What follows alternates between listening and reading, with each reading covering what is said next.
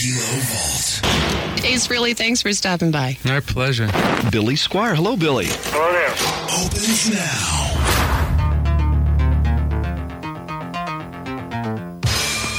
Welcome inside the Kilo Vault for quality time with a Colorado boy, traveling back to the summer of 1988. And if you were to Google, you can Google it right now, music and movies that wouldn't fly today. There are hundreds, literally hundreds of lists of all kinds of movies and music that may be deemed inappropriate today. Whether right or wrong, it's a thing. People point to a lot of movies. Blazing Saddles, for instance. Guns N' Roses used to love her. It goes on and on. Today's artist, his biggest song is on those lists. We got quality time with Kip Winger of the band Winger and their big song, 17, with the lyric, let's see here. She's only 17. Her daddy says she's too young, but she's old enough for me. Yeah, it wouldn't fly up. Buzz. Wrong. But hey, it was the wild end of the 80s. Everything flew, right? So yeah, born in Colorado, spent years in Colorado. Would get his big break in 1985 when he joined Alice Cooper's band. Well, I mean, I guess his big break was when he was born handsome. But the big musical break was the 85 addition to Cooper's band. He'd break loose from that. And then in 1988, with his new band debut, their self-titled record, Winger. Then, of course, it would be tough times. A couple albums after that, the band would fizzle. Didn't get a whole lot of help with Beavis and Butthead. Having Stewart, the nerd, wear the Winger shirt. That's a thing. And I didn't understand until I was reading up for this Vault episode that Metallica, there's video of Metallica throwing darts at a Winger picture. It was during the making of the Black Album. And that video is still out there if you want to Google that. And he also points to the fact that didn't help. Having Metallica throw darts at a picture of me and Stewart wear the Winger shirt, the writing was on the wall. But this is just before, or maybe just during the band's initial blow up. Let's check out Kip Winger with, I believe, Alan White doing the interview inside the Kilo Vault. Okay, sure. Yeah. Oh, that just shocked me. No. My ears. Okay. I was just skimming over the CD, and I hadn't listened to the whole thing all the way through yet, and so I didn't know that you did Purple Haze. Oh, yeah, we did. Which is wild, and Dweezil plays on it. Yeah. Have you known him for a while, or? Well, what happened was we were in doing the record, and that was kind of an extra addition because I wanted to cover that song and have a guitar jam on it. And he was in town hosting MTV. He was hanging out at the studio because Bo did his last album. Mm-hmm. And Bo, he'll produce yours. Yeah. And so, we got to know each other, and then we wanted the guitar jam to happen at the end of the song. I mean, for such a young kid, I mean, obviously his background is, quite extraordinary. Yeah. He's an amazing guitar player. Yeah. I think commercial success will come to him eventually. It's so funny how things work out and how, the little breaks come your way and how things just don't go your way sometimes. Mm. It's just a weird... there's a lot more to it than just being good. For sure. Yeah, that's for sure. Well, anyways, I'm rolling tape, so we'll just sort of talk a little bit. You play bass and sing. Yeah, I do. The band was the band originally called Winger in Denver? Yes, it was. When I grew up in Denver, and my parents had a band and had 3 sons and put us in a band, and we had 3 sons and one other guy that wasn't in the family, and we were Colorado for 8 years, and then we changed it to Winger. And we played in Denver, man. We played Mr. Lucky's, The Godfather, all of those clubs, for years. I played Mr. Lucky's when I was 14. Mm. And we played all the high school proms, and we did everything you could to keep playing around Denver. And then we started branching out, and we played around, Phoenix area, Texas, and all those kind of places. Mm-hmm. And when did the association with Alice Cooper come? Well, when I left the band, I moved to New York, and I was a waiter for 8 months because I couldn't get arrested. It was just, the total grim reality of New York. And but I had known Bo for about 8 years because he produced us back in Denver 10 years ago. And he did Alice Cooper's Constrictor album and hired me to play bass on half of the album and another guy played bass on half the album, and then I sang all the background vocals. And I was in there, and I was kind of friendly with Alice. I mean, I was very intimidated by Alice because he was such a superstar when I was growing up, and he had such a huge influence on me when I was growing up in Denver. And it got a little bit more relaxed, and so I pulled him aside and said, if you go out on tour, call me because I'm going. And I was kind of forward with him, and he got kind of excited by that because they were talking about a tour. And so in August of '86, he called me for the tour. And we rehearsed for a month and went out supposedly for 2 months and ended up being out for 9 months. And it was great. It was the best thing that ever happened to me. Then you look at that as sort of a catalyst for your current project.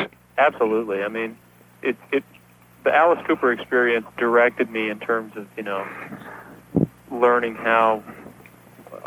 learning what the kids are really into, because I had spent 4 years being out of touch with the public because I hadn't done many live gigs, and so when I worked with Alice, it was just hands-on reality to the kids, and that is what single-handedly focused me for the band Winger. And when I was on the road, I met Paul Taylor, the keyboard player in my band, and I had been in a band with Reb before. When I was in New York, we were kind of recording demos, and let's do a band.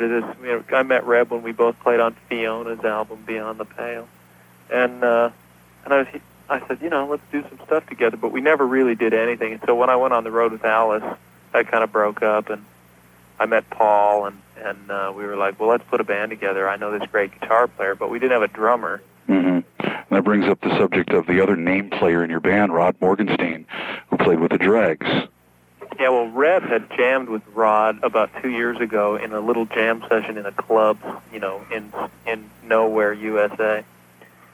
And Reb grew up on the Dregs and was always a huge Dregs fan. Well, I had never heard of the band. I didn't know anything about them or anything, just because I've always listened to, either rock music or I was, on the other end of it, like some classical or this or that. But I'd never heard the Dregs, which is really funny because now I'm like one of the big Dregs fans of all time. But a guy where we were cutting the demos at knew Rod and said, I know this great drummer for you guys, Rod Morgenstein. And Reb goes, oh, my God, you know Rod? And I was like, well, who is he? And so he came in and listened to the demos, and he liked the demos, got kind of excited about it, so we decided to jam. And one night down in New York City, we jammed, songs like Time to Surrender and Hungry and Madeleine, in the very, very bare-bones stage. And it was just total magic. I mean, when we played with him, we just knew there was no turning back. We had to play with Rod, because he's just the ultimate drummer. And so we got him on the album, and the more he played on the album, he really got into the music, and we all became really good friends. And the big key to this band over the transgression of the last year is that emotionally, this band has the commitment of a Metallica or of a Megadeth or an Anthrax, with the in juxtaposition of what you would get when you put on like a Foreigner album. You might not get the same emotional commitment from the guys in the band, although we're playing music that's more like a Foreigner or in that realm of reality. Mm-hmm. Because Madeleine is a rock song, although it has the acoustic. I don't know. The bridge is sort of, it brings you down and then it takes you back up again. Right. Yeah, it's definitely not a heavy metal song or a heavy metal band. The key for me, I've always been of the opinion for myself that if I didn't write music, I would never be a musician. And I've always been really into writing arrangements, because arrangements of songs are, I think, the most important way to bring a song to life. And you can have a good song and make a good song great with a great arrangement. So that's why there's a lot of that type of thing on our album. And that was the other reason why we did Purple Haze, because the one thing I did not want to do was make an album that was too safe, which a lot of bands like us, a group of guys that have had some experience, would do. They would go, all right, let's calculate what's going to be successful, and let's record it. The one thing that I really did not want to do was make an album full of almost hits, you know. So we took a lot of chances in doing Purple Haze. I mean, half the record company didn't even think that should go on our album. They thought it was a sacrilege. And I thought, great, that's what rock and roll is. Mm-hmm. Bucking the system. Yeah, you know, so we thought, hey, we never meant anything to slag Jimmy by it. And if Jimmy was alive, he'd probably love it, you know. So we kind of zapped it out or whatever and got Dweezil in there and had a big dueling guitar jam that goes on forever, which is, you know, why would you even think that your single is going to be the last song on that side, or even like Headed for a Heartbreak, where we do a very long extended outro on it, and it goes on forever. You know, that's kind of what we're into. You know, if we know a song is going to be a single, then we'll kind of go for that. But you know, a lot of songs you just know aren't singles, and people don't want to hear singles all the time. I think that's the thing about the '60s that's really gone now, is that there aren't that many albums. You know, when you think of that's a great album, cut for cut. Yeah. And now it's just, that's a great song, but it's the best song on the album, and I got gypped when I bought it, you know? These are all the things that Winger, as a band, was really fighting to try to do. Mm-hmm. Well, obviously the album is a culmination of many years for you and your musicians, your bandmates of ideas and musical thoughts, and it's so difficult to put those down and then come back, because I've seen it time and time again, where the first album is such a surprise and the second album comes back because the record companies expect you in 6 months or 8 months to come back and give them the same thing that you gave them on the first record and try to copy the formula and do the whole thing. And, you know, you look at somebody like Julian Lennon, who spent, you know, all his years, you know, his whole youth doing this, and then, you know, all of a sudden he's like expected to, you know, follow that up with another masterpiece in a very short period of time, and I just think it's so unrealistic. I think you're right in that way, but the one place that we differ from that is that all those songs were written within a period of 7 months. June of '87 until February 1st or so. That's when we went in the studio.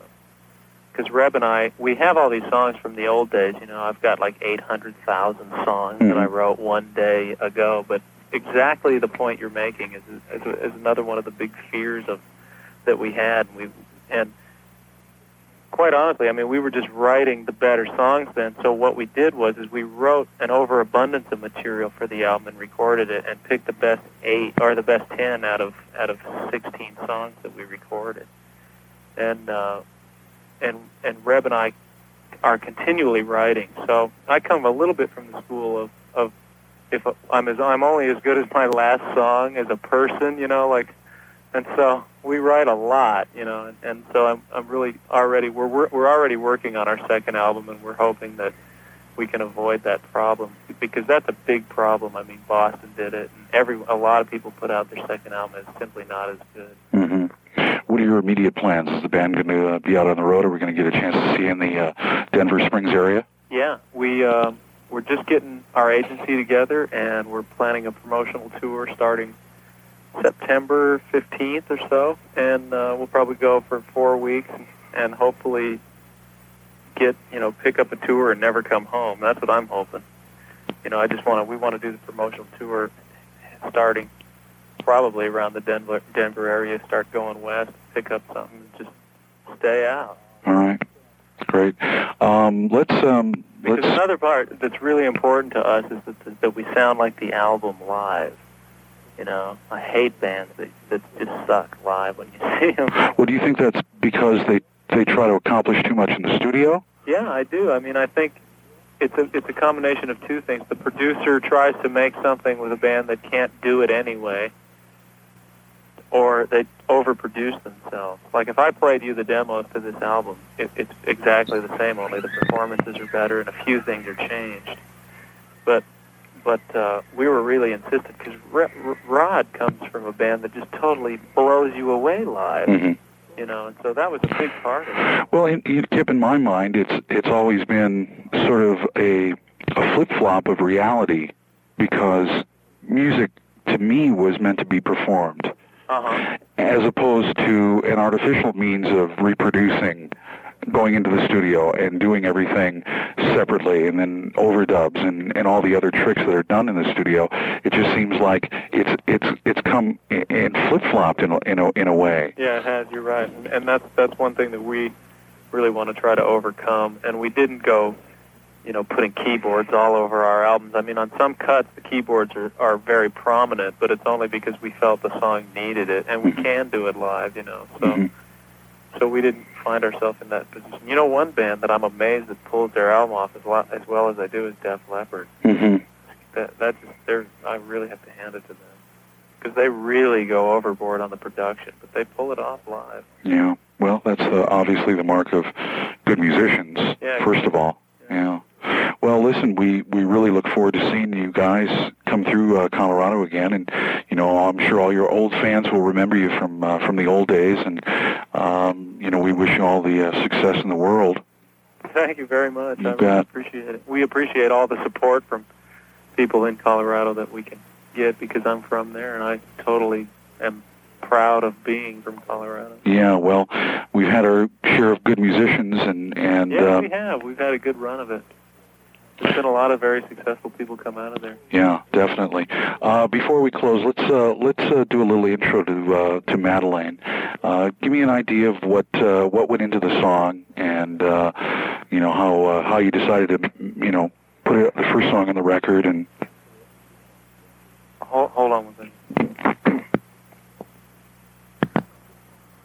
I'm sorry. It's okay. Something just flies in here now. You want an intro? Yeah, just give me a little, a little quick intro to the song, if you want. Station ID on? Yeah, that'd be fine. It's what are the numbers on KILO? It's Kilo 94. Kilo 94. Uh-huh.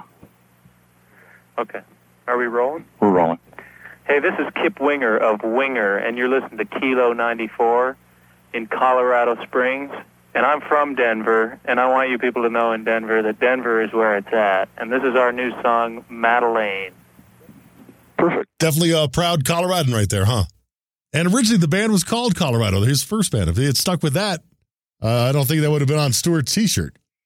And speaking of the Mike Judge using Winger as Stewart's T-shirt, which was, like I said, one of the blows against the band, I Googled why they chose Winger and didn't really get an answer there, but did come across a 2014 interview with Kip Winger talking about how he's made peace with Mike Judge. When they did the Beavis and Butthead remake, I found Mike and I told him I wanted to clear the air. I've never tried to sue MTV or Mike. I never had a problem with the cartoon. I don't know if you could actually sue just because wearing a T-shirt. Anyway, I mean, it was David and Goliath, really. There was nothing you could do but take it like a man. It certainly didn't help us, I'll tell you that. But it was a funny show, and Mike's a funny guy. So it's all water under the bridge, I guess, in the Beavis and Butthead realm. As far as Metallica, besides Googling and seeing the video, there's really not a whole lot of discussion after that. I'd always been told, too, that Kip Winger was a professor or did some kind of teaching work at CU Boulder. But I could not find anything on the web to confirm that. Some of that was just internet lies, or even this probably even predates the internet. Just random lies. Maybe I was just looking for the wrong thing. If someone can correct that, we have an email. It's kilovault at kilo943.com. If you have any questions or comments, always available to you there. And there we have it. Quality time with Kip Winger. And that's a wrap. Thanks for listening. Give us a nice rating, subscribe, tell your friends, all the podcast jargon. Do it. Help us out. And thanks for visiting the Kilo Vault.